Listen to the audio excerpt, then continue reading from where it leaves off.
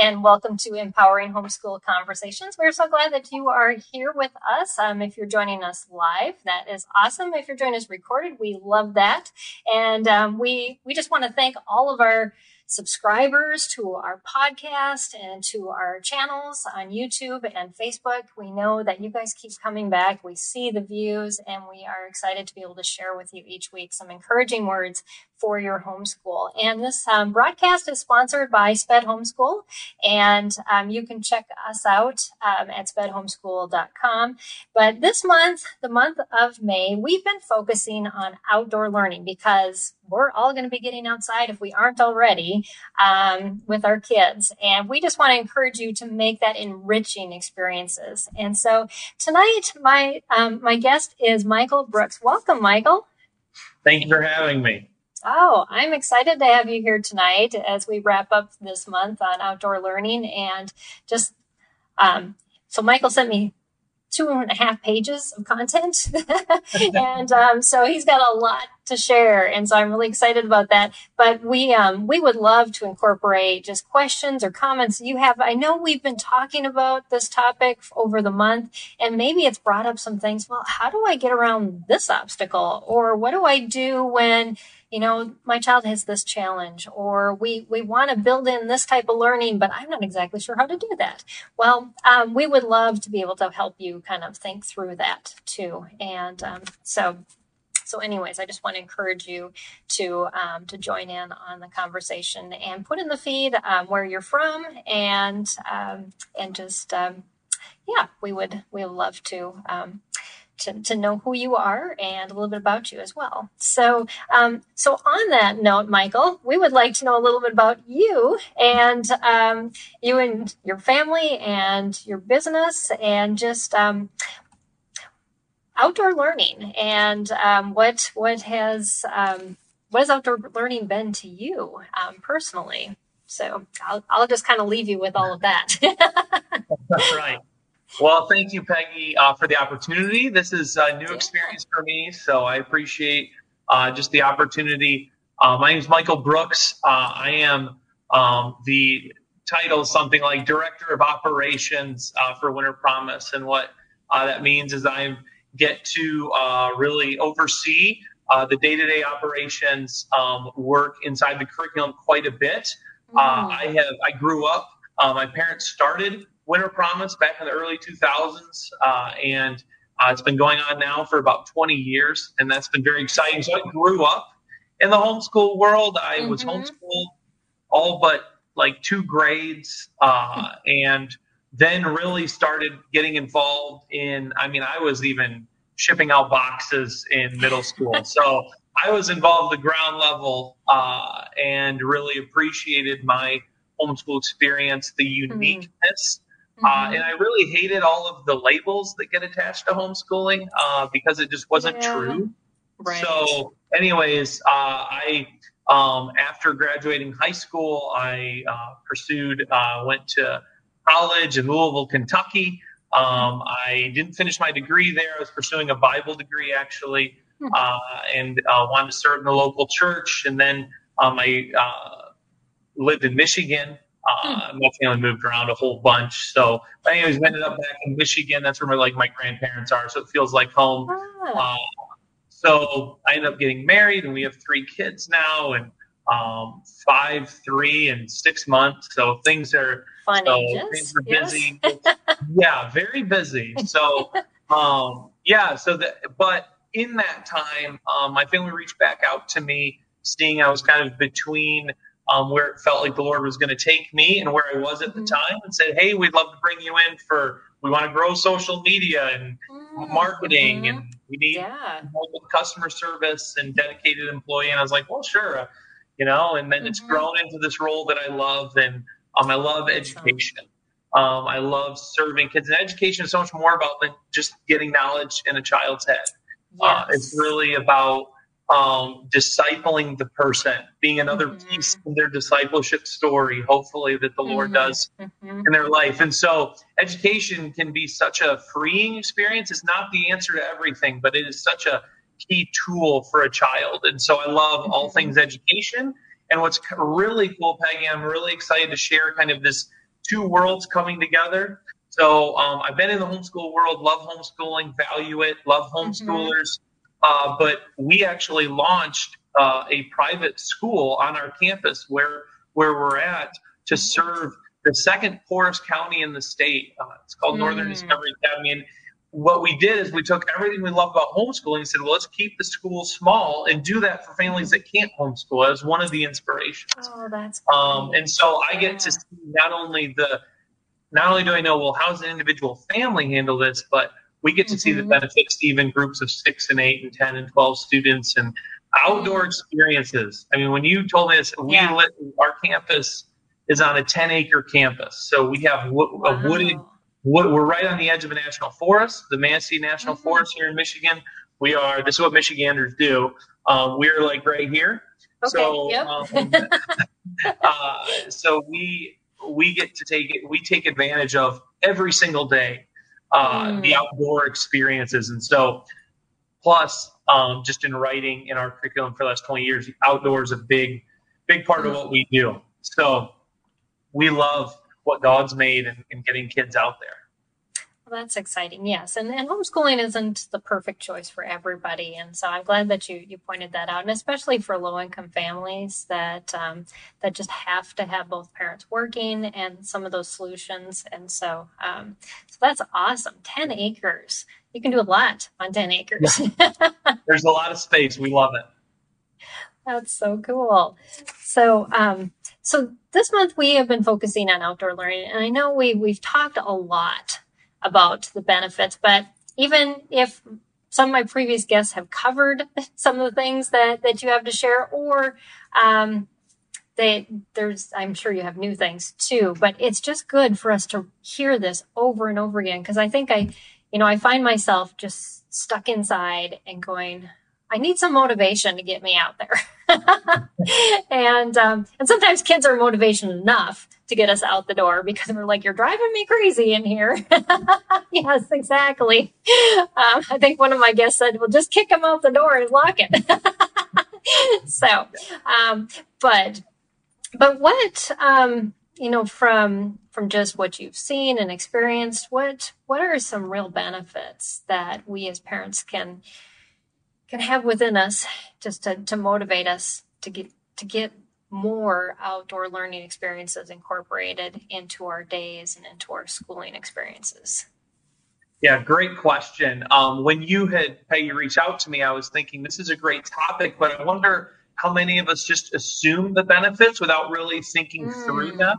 Something people quite often in life, and I found this about myself, what you don't realize you could know a lot better. There's reasons why you think things, and actually the reasons behind your thinking, if we can clarify them, actually make why you think something even more powerfully believed and known. And so I was just thinking, well, what are the assumptions behind, but also empirical research? And so I threw out a list, and of course, if anyone of your viewers would like access to what I'm in a written form, I can edit. It needs some editing. I said to you to give you a heads up. It needs some editing, but we can make sure we make this available. But really, one of the big things that I think is assumed, and maybe it's like, well, we kind of know this, but is a different context helps a lot.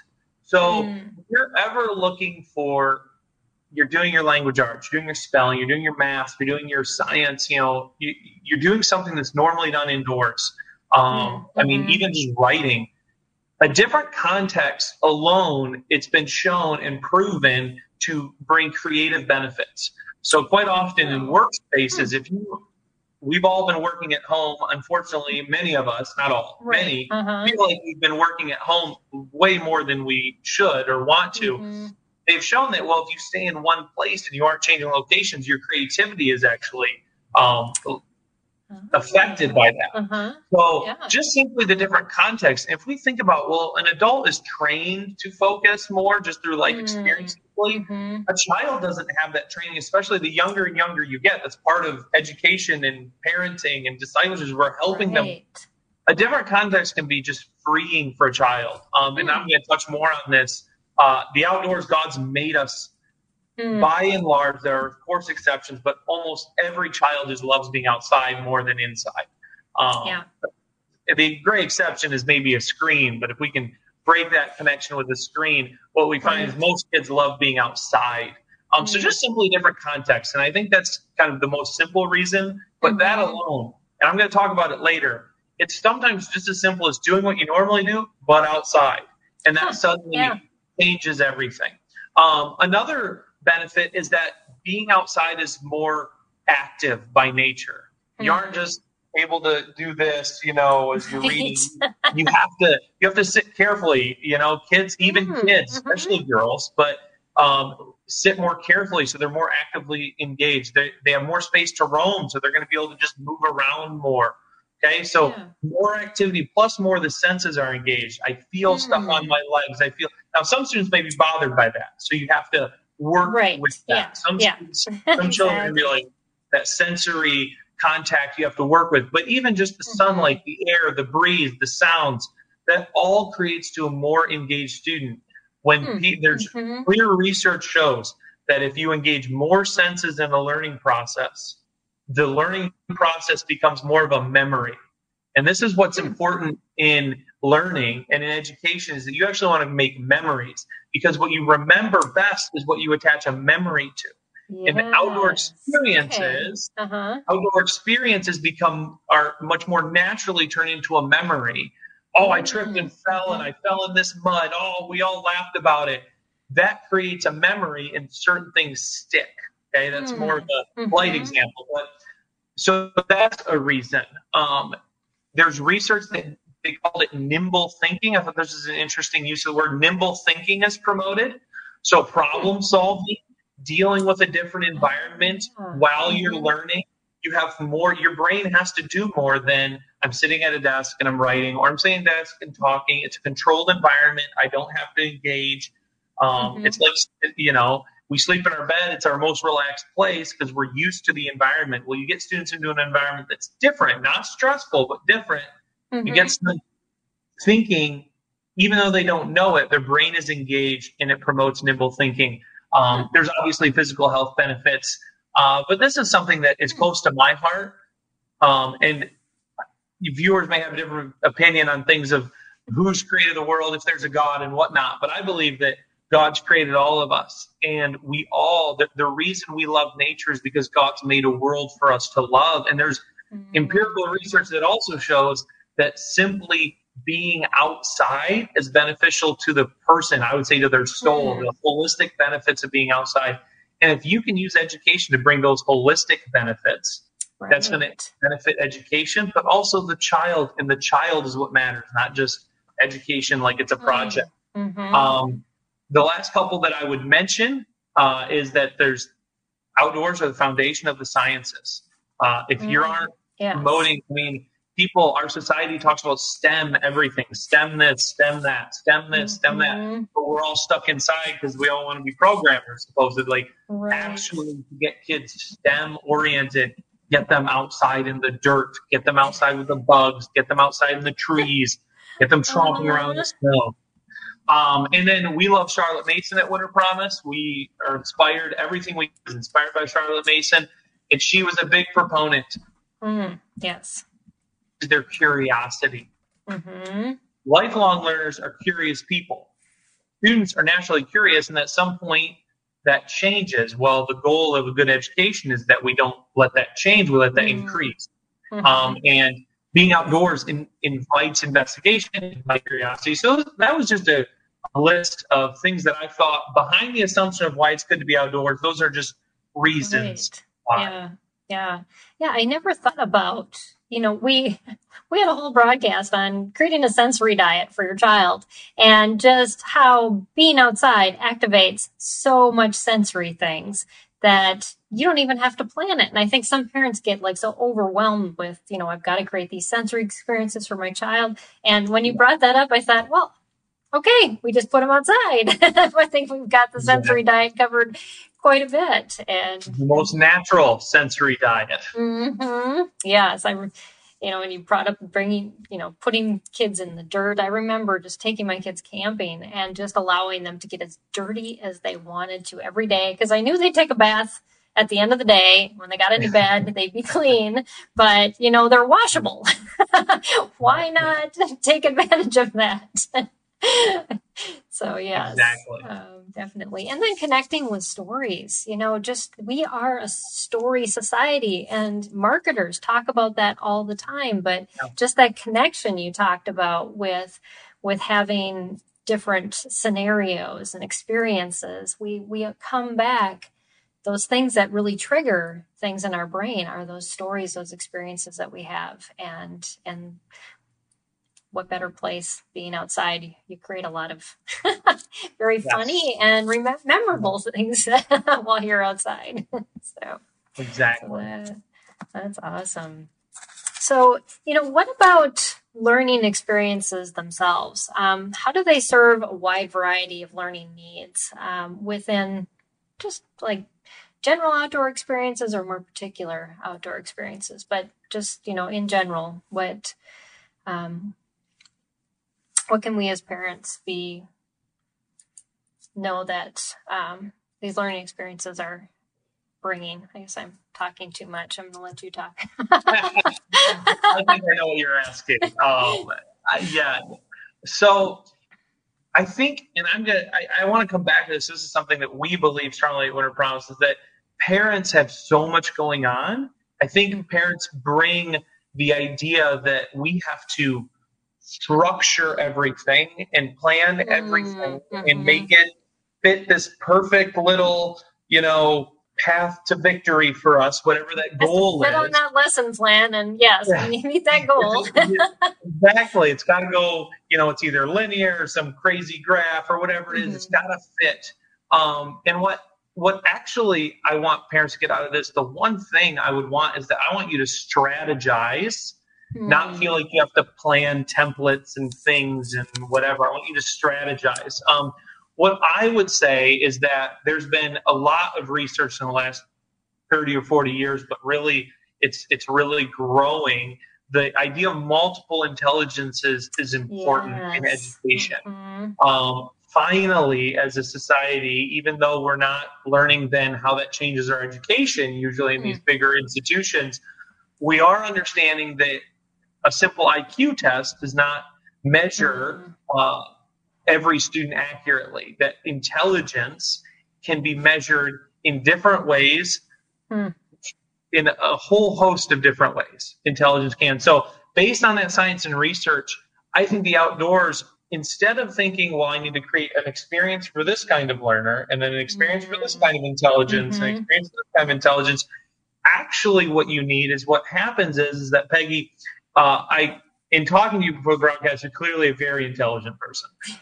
But very likely, your intelligence, you have about 2 or 3 major ways that when you are involved in a learning experience, you're going to remember different things to different degrees, and other things are just going to drop away. But 2 to 3 ways are going to rise to the top. Usually what you want to do is not aim for, hey, I have a hands-on learner, so the only way this student can learn is I need a hands-on experience. Actually, you have, yes, maybe a hands-on learner, but you have other intelligences going on within that. And what you need to provide for your student are as many different kinds of learning experiences as possible. When you're in a room, it's the same goal, except you're more limited, I think. Outside, you can actually create tons of learning experiences that are different and easy for you to do. They're not, planned for an hour and a half for 20 minutes of learning experience. It's easy to do, and I'll give some examples, but what it does is it empowers you to create a whole bunch of learning experiences in the freedom of the outdoors already for your learner. Whatever kinds of intelligences they possess uniquely, you can provide a variety of experiences that tap into those 2 or 3 primary dominant areas. And maybe one teaches something a little bit better than another, but because you're bringing them together, you're covering your bases in a really enriching way. So I would say that getting your kids outside is going to create an easy way to do this. I'll just give some examples.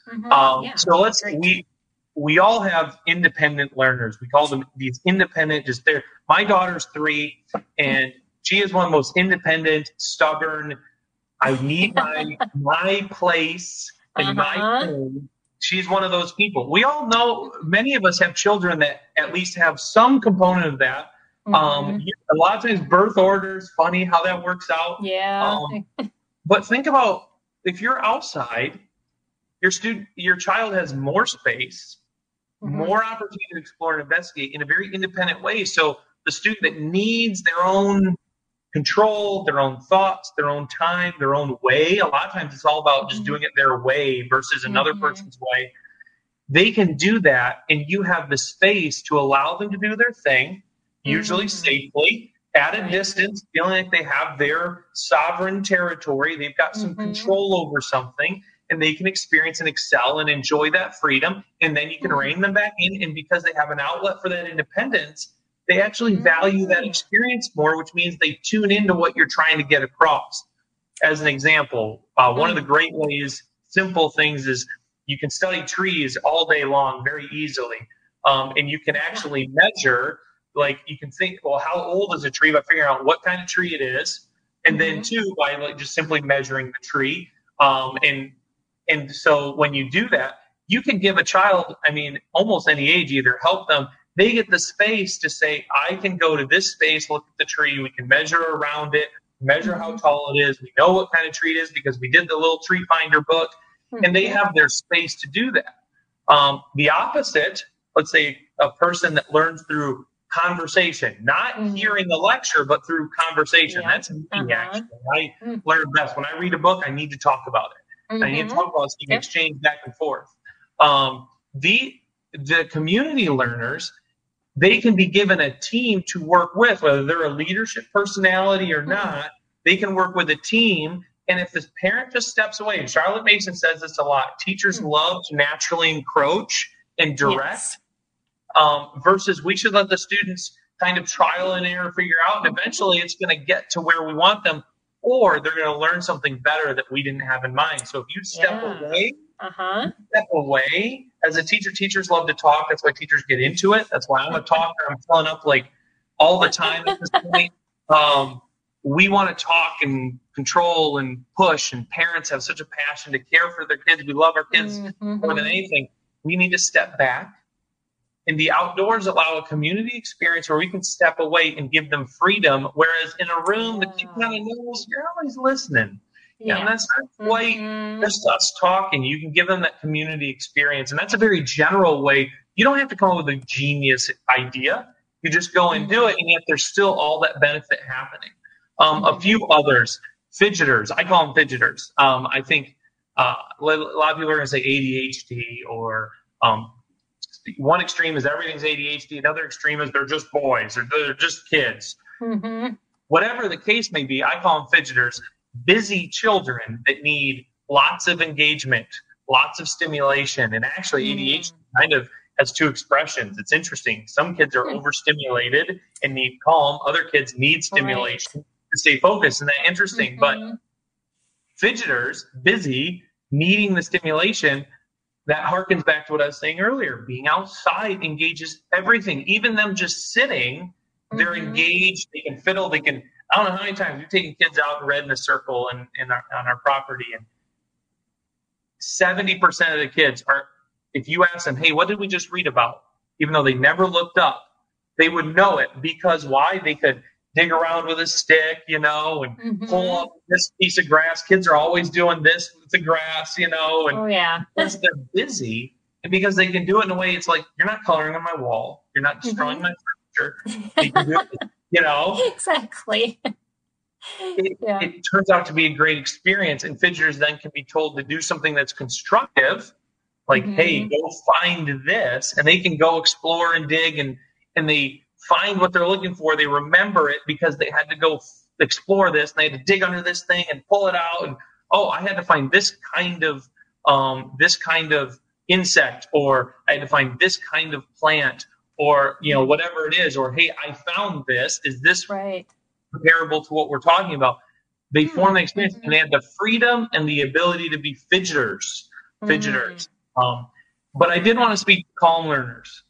This is, as I've gotten older, I appreciate more calm in my life. My son, is very much a person that needs calm at certain points. I'm not sure if it's always in learning. He's very focused when he's learning, but I know this is a person. And so if you have a student that just needs calm and needs peace and needs an environment that isn't overstimulated, traditional classrooms are very busy. Some students need a lot of stimulation. Yeah. Too many colors. It's just like, epilepsy warning should be on the wall. It feels that way sometimes. No knock to people that love that. If your homeschool room is like that, that's great. There are a lot of kids that love that. But there are students that are like, I need calm. I need soft-spoken voice. I need a space to do that. And we have to teach them to be resilient and that it's not always going to be that way. But we can also provide a context where it's funny, even though there's all that sensory going on. Yeah. How many adults are told to go take a walk in nature just to calm down? Right. How much more does then a kid need it who can't handle all their emotions? So anyways, calm learners benefit. Get them away from maybe some other kids. Give them a chance to sit down. Maybe they're having trouble with the spelling word. Maybe they're having trouble with their writing assignment. Give them their notebook. Let them sit down outside. And sometimes magic happens. There's something about the natural sounds that don't trigger that same anxiety or, that same sensory experience as when you hear sounds that are much more human induced. So like chirping of birds, the wind through the grass, all of that is in water going on a brook. Those are the types of things, they make apps for that. so that we can listen to them to calm down. And so there you have those naturally. And so that makes a lot of sense that would be beneficial to those kids that are needing that as well. And it just naturally provides that for them. Yeah, absolutely. God made the original Calm app. It was the world. So, I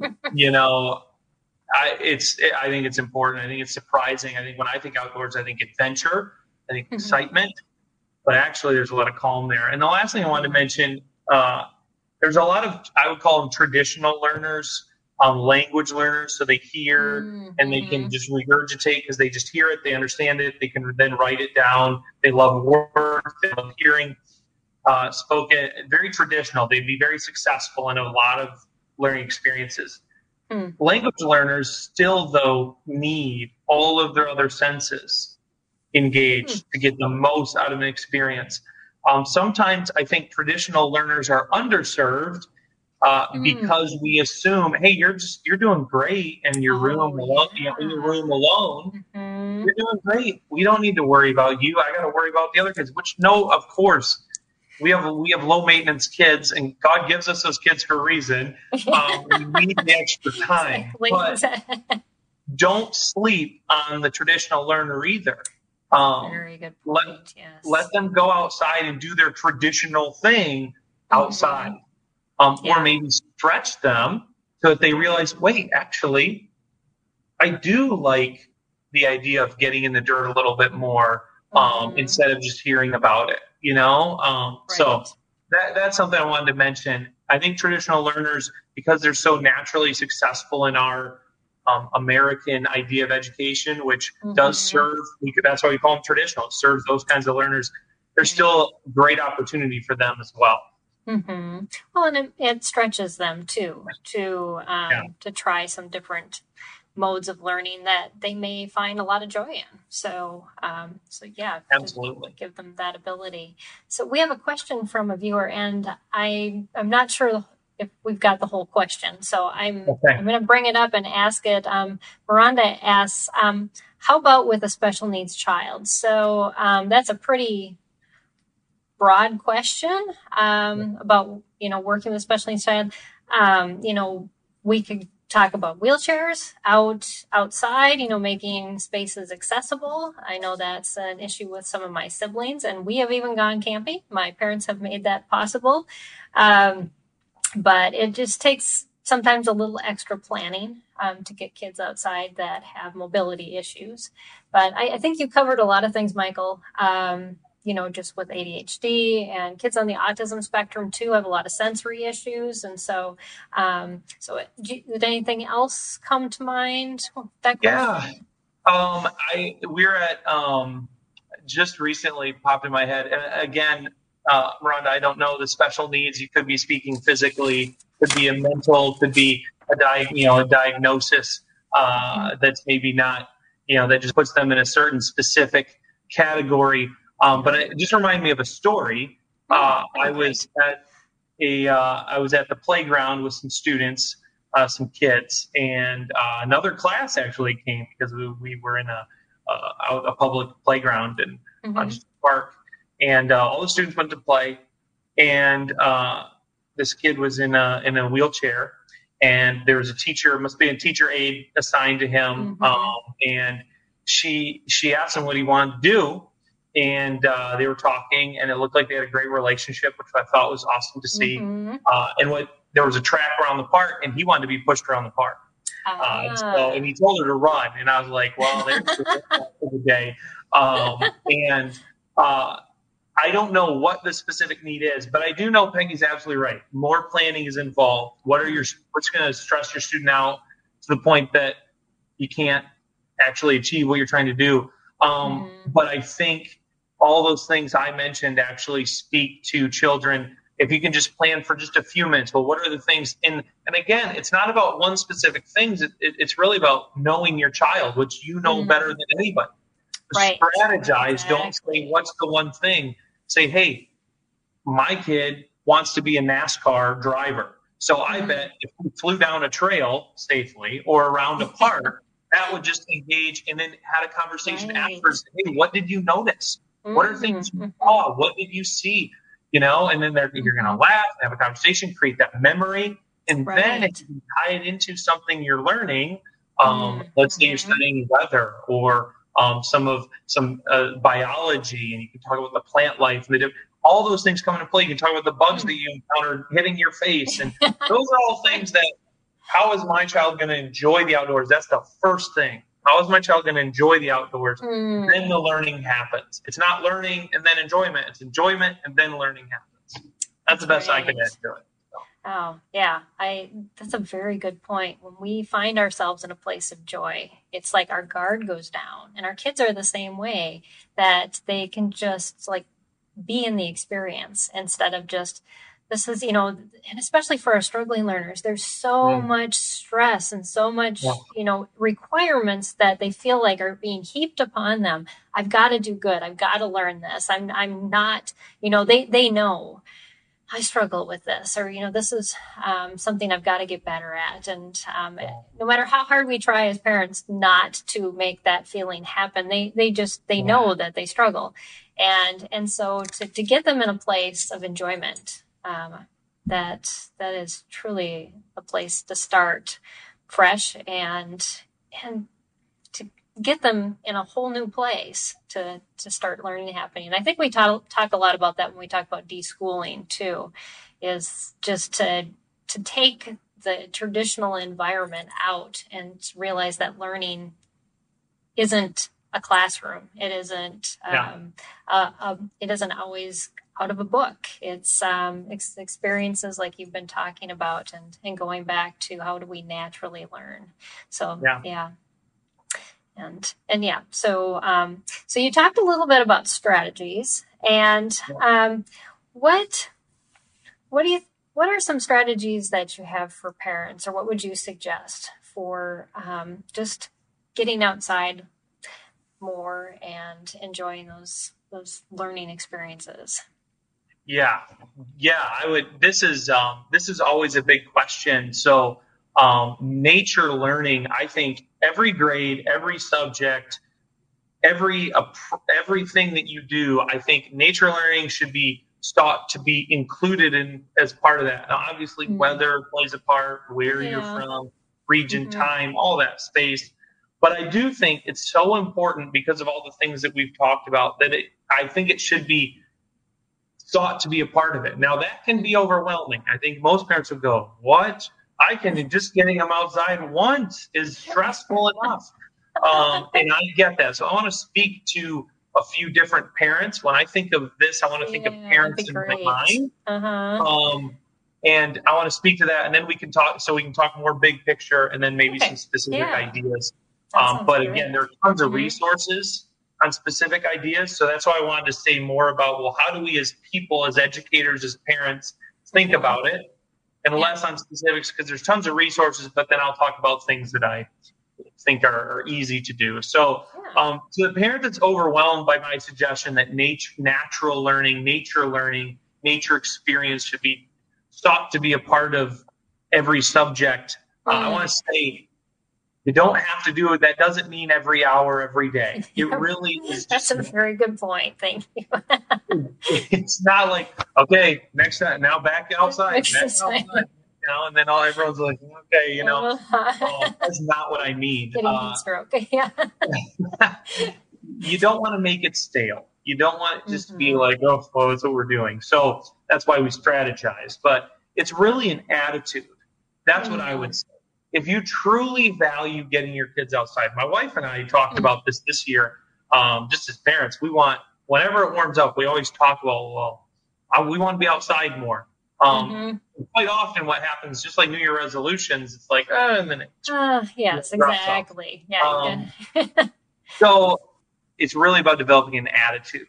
And so the first thing I'd say is start simple and strategize about what is the best time of day, what works for us. You're a unique family with unique needs, unique schedule. So just start, what works for you? It's not about, what works for Michael, some guy I saw on a really cool broadcast, but what works for us in our real situation. And so if you really value it, the best thing to do is start small so that you value it more and more. You value it not just up here, but you value it in here. Right. So if you start small, you can achieve it. So I'd strategize, don't restrict. Don't say, well, it has to look like this. It has to look like what your family needs it to. So that's what I would say, my first advice to the overwhelmed parents, like, oh my goodness. So if you are new to this, or it's a new part of what you want to do, just start small. Ask your kid what they love to do outside. More than likely, you can marry up what you're trying to teach with what they love. Again, we assume and think a lot of times versus asking. I do that a lot with my kids, where I should just be asking them what they think. So try to marry those things up. If a kid isn't excited, chances are they're not going to be really engaged, no matter what it is, whether it's outside or not. So that was my first. And Peggy, you're in Texas, right? Are you in Texas? Houston. You live in Texas? Okay. Yes. So Texas is warm. I'm in Michigan. We're in Michigan. We get all 4 seasons fiercely. So sometimes it's like, going outside is the worst. Like, I remember the great memories of sledding and all this stuff outside when I was a kid. I think as a parent, I was like, that's exhausting. It takes me 30 minutes to get them into snow gear. Right. Then they can't move outside for 20 minutes when you're coming back in. Yeah, exactly. You can't even get outside. So enjoy warm weather. That's my first. Everyone most people enjoy the sun, even if they don't love it as much as others. They can learn to love it. Get outside enjoying the warm weather. And if you can't get outside, okay. Don't guilt yourself. Parents have enough guilt. Children feel enough guilt. Don't guilt yourself. Start with warm weather.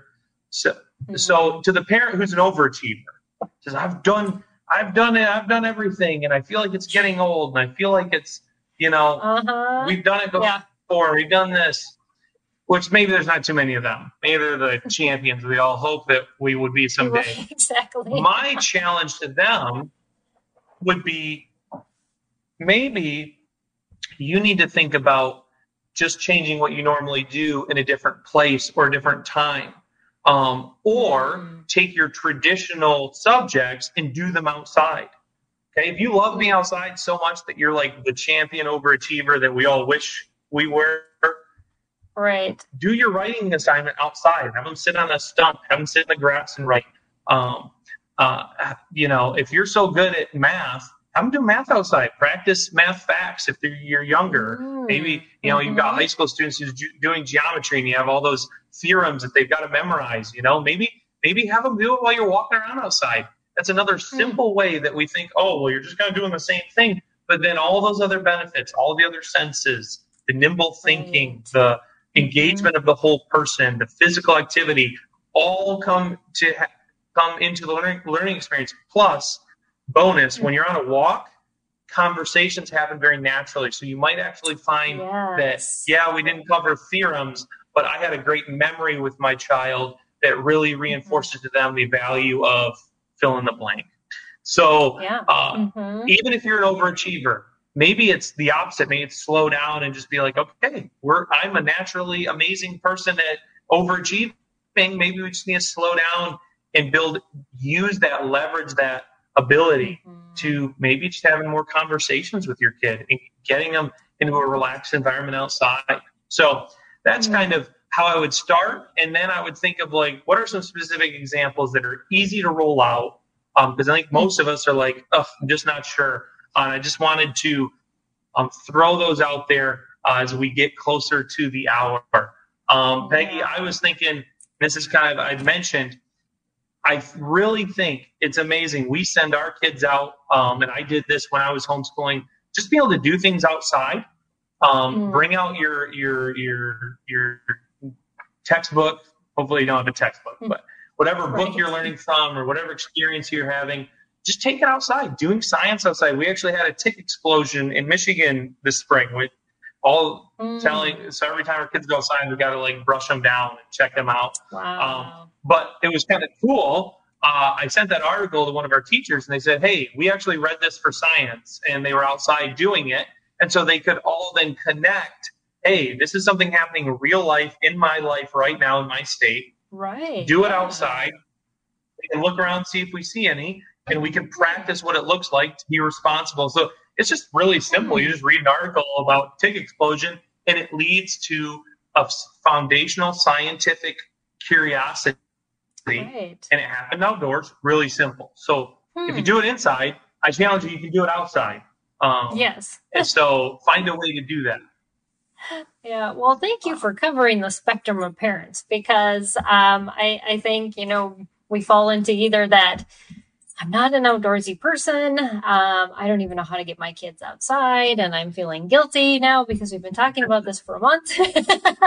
And, just starting with those small things like you were talking about, and just doing what you can. And yeah, changing up the environment by going outside. Even if you don't have a whole lot of spaces, you can sit on a blanket in your front yard, or go to a park if you don't have a yard. If you live in an apartment, there's just pack up the car and do that. But then there are those of us that are overly extreme in everything we do. And I include myself in that category. And to the point where I think I drove my kids crazy of being outside and doing things. But it's funny that you brought up the conversation thing, because we hike a lot, and we hike long, and our kids hate it. And so, but one thing we found that kept the hiking going is we started having them tell stories. And so we had different family members could pick one thing. So there was 3 things total. And then one of the family members had to tell a story, including those 3 items, while we were hiking.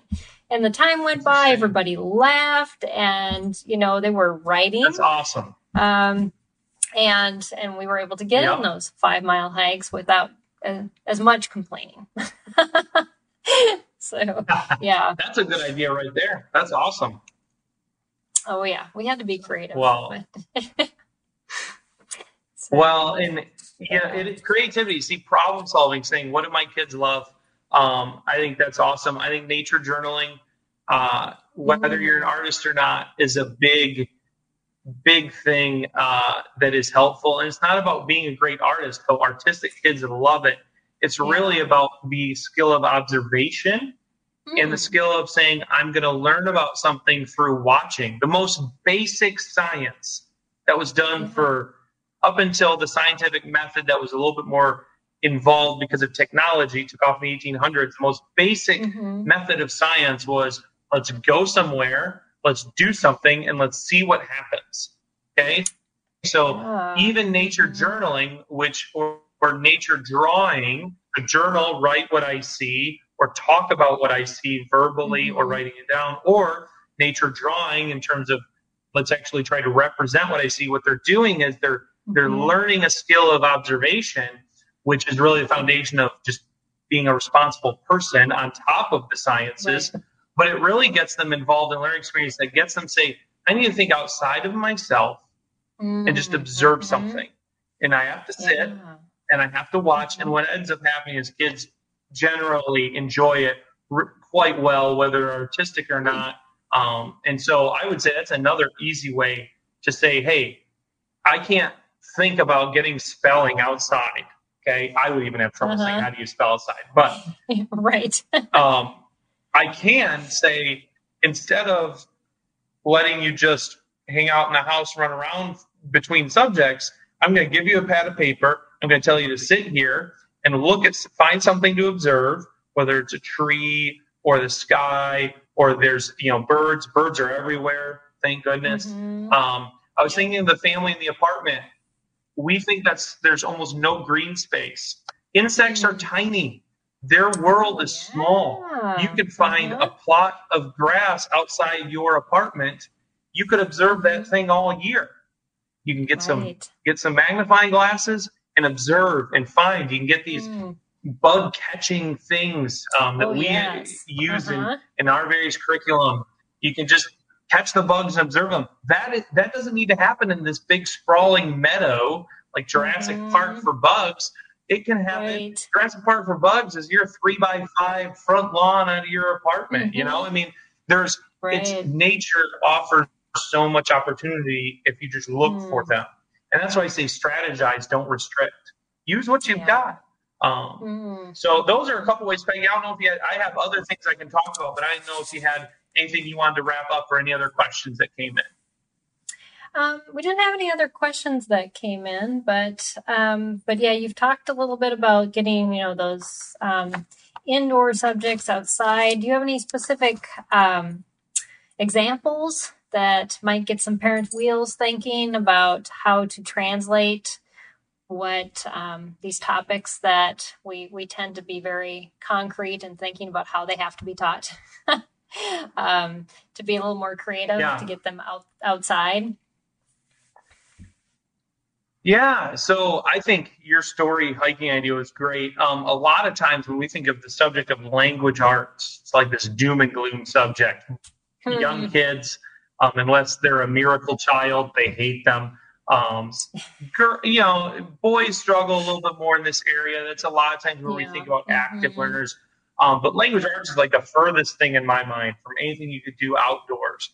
But actually, there's a few ways you can do that. Number one, you could go on a walk and say, let's pick 10 things. What words are they? And then do a spelling quiz on them. So you see how you're crossing. You're saying we're doing spelling, but we're also saying let's observe and be outdoors. So that's one example. I would say your idea, we've done versions of that where you go outside and you craft a story built on what you see and experience. Then you take them back inside, have them write out an outline of a story to practice your outlining if they're a little bit older, or maybe just a cool introduction if they're younger, and make them use something that they observe. And you could limit that or expand it as much as you want. Those are just a couple of ways when you say, well, how can I take something like language arts outside? Outside. Those are always, and to take it outside doesn't mean it has to be finished outside. Adding a timer, like a challenge, makes everything interesting. So let's say you do a scavenger hunt, and you can do this online too. So this is a great way to get students investigating. So let's say you have a family computer and you've got to research a subject. Just let them let loose, of course, safely monitoring, but let them research and investigate. But you can do this outside. Say, you've got 15 minutes. Find everything you can. Okay. They find the objects, they collect them. And then for art, draw the objects. Okay. You can just draw them. I already used the spelling example.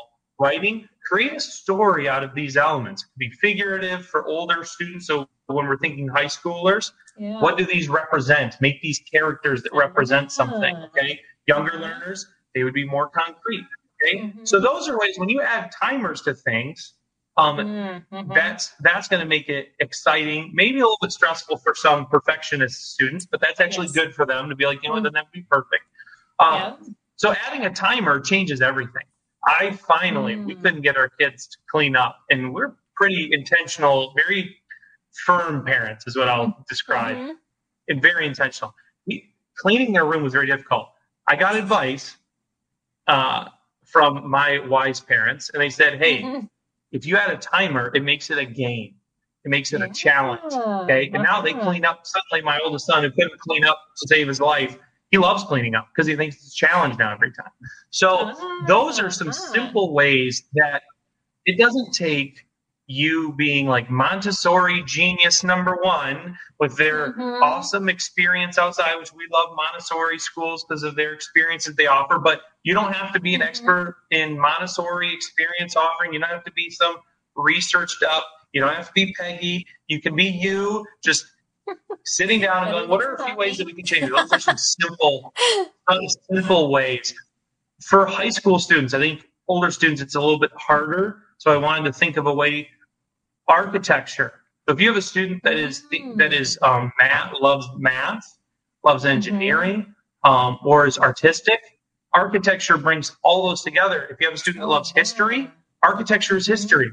You can go explore the architecture of your town, of a big city that's nearby, or maybe just the old schoolhouse. You can then go to the schoolhouse, go to the building, get outside, tell them, hey, here are make 10 observations. Walk around the building for 20 minutes. You've got to at least come back with 10 things you noticed. Okay? Yeah. Then go back or right there in your car or right next to there.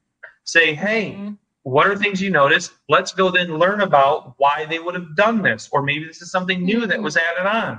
The artistic student can draw and really get connected to the art of it.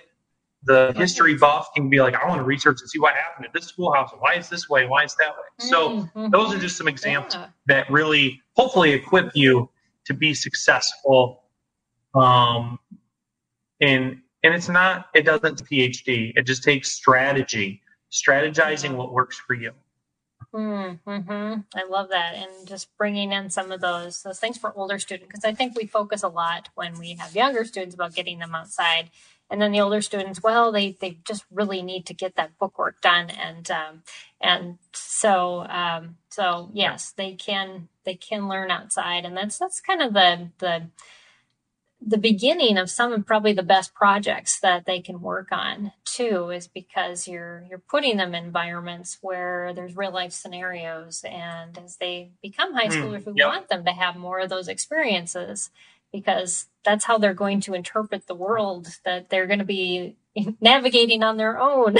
So that's so important. Exactly. So thank you for pointing that out. So we've got 5 minutes. I would love for you to talk a little bit about Winter Promise and just how our viewers can connect with you there and what you offer, and just anything else you have to share about that. Yeah, so Winter Promise, we describe ourselves as a Charlotte Mason inspired curriculum. And so our foundational values are built on the idea of discovery, curiosity, and really allowing the student to discover in everything that they're doing. And we build that foundation on top of the multiple intelligences, because we believe that every student is different. And so Winter Promise is built on those values, and we have we offer curriculum for kindergartners all the way up through high school. We have, I would say, a particularly effective and powerful curriculum for that K to 6th and 7th range. We found tons of just great feedback from our families. So we offer language arts that is presented. It's one thing that a lot of times what happens is curriculum really focuses on presentation, or they really focus on content. And what we want to do is marry that. You need great content, but you also need it to be presented in a way that engages children. So our language arts are great. Of course, people are going to be like, of course you're saying it's great. So check us out. We are perfect for families with multiple children, because we can incorporate multiple children into 1 or 2 curriculum. packages that makes it easy on you. We equip you. Everything we do is open and go. So you don't have to prepare an hour and a half the night before to do your homeschooling. You're a parent. My goodness, you should be, I don't know, hanging out, watching some TV to rest for yourself at night, not preparing for the next day. So everything we do is open and go.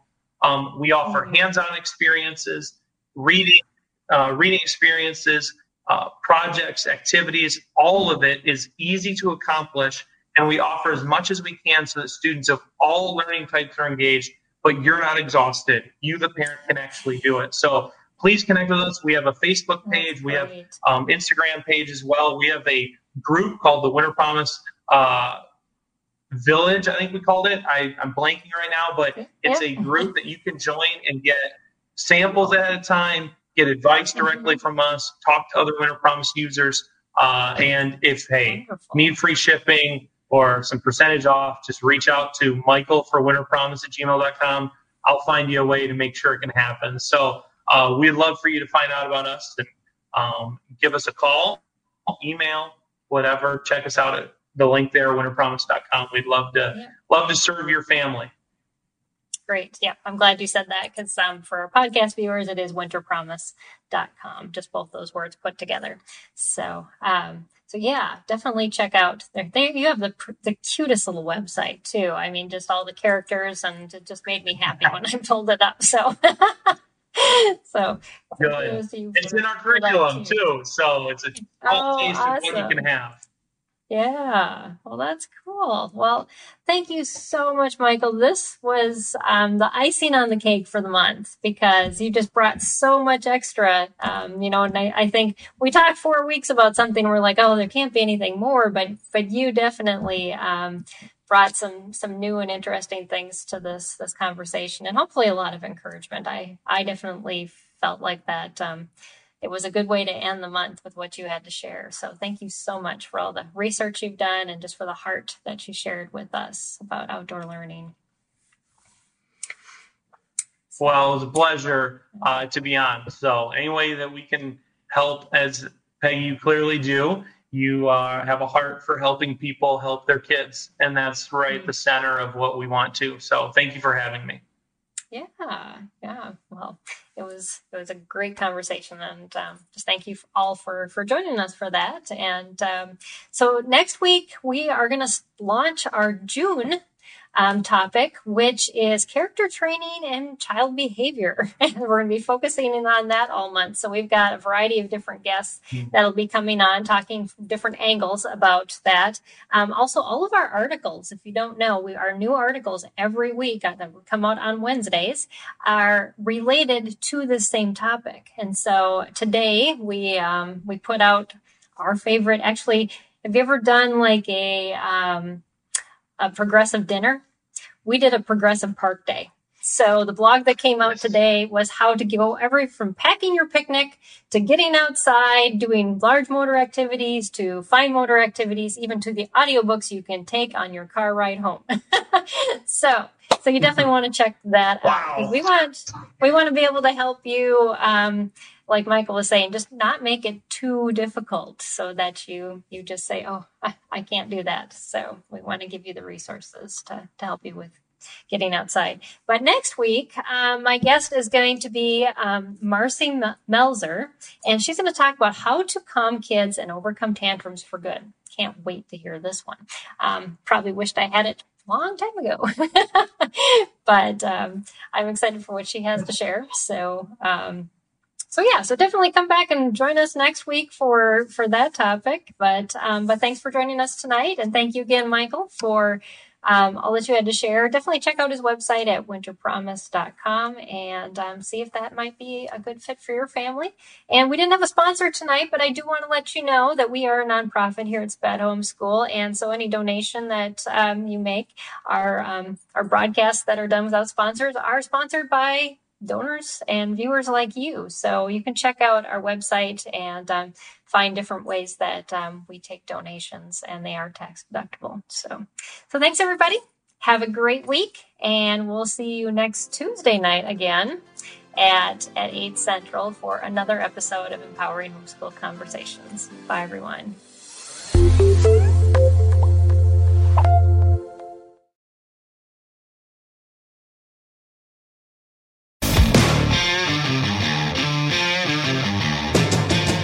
Hi, I'm Zach. And I'm Randy. And we're from Salty Saints Podcast. We're a theology and apologetics podcast. We hope to better equip you to be salt and light for your community. We hope that we can help you to go out and be a reflection of Jesus Christ to those around you, to your friends and your family, and especially to those that do not know Christ. To find out more, subscribe at lifeaudio.com.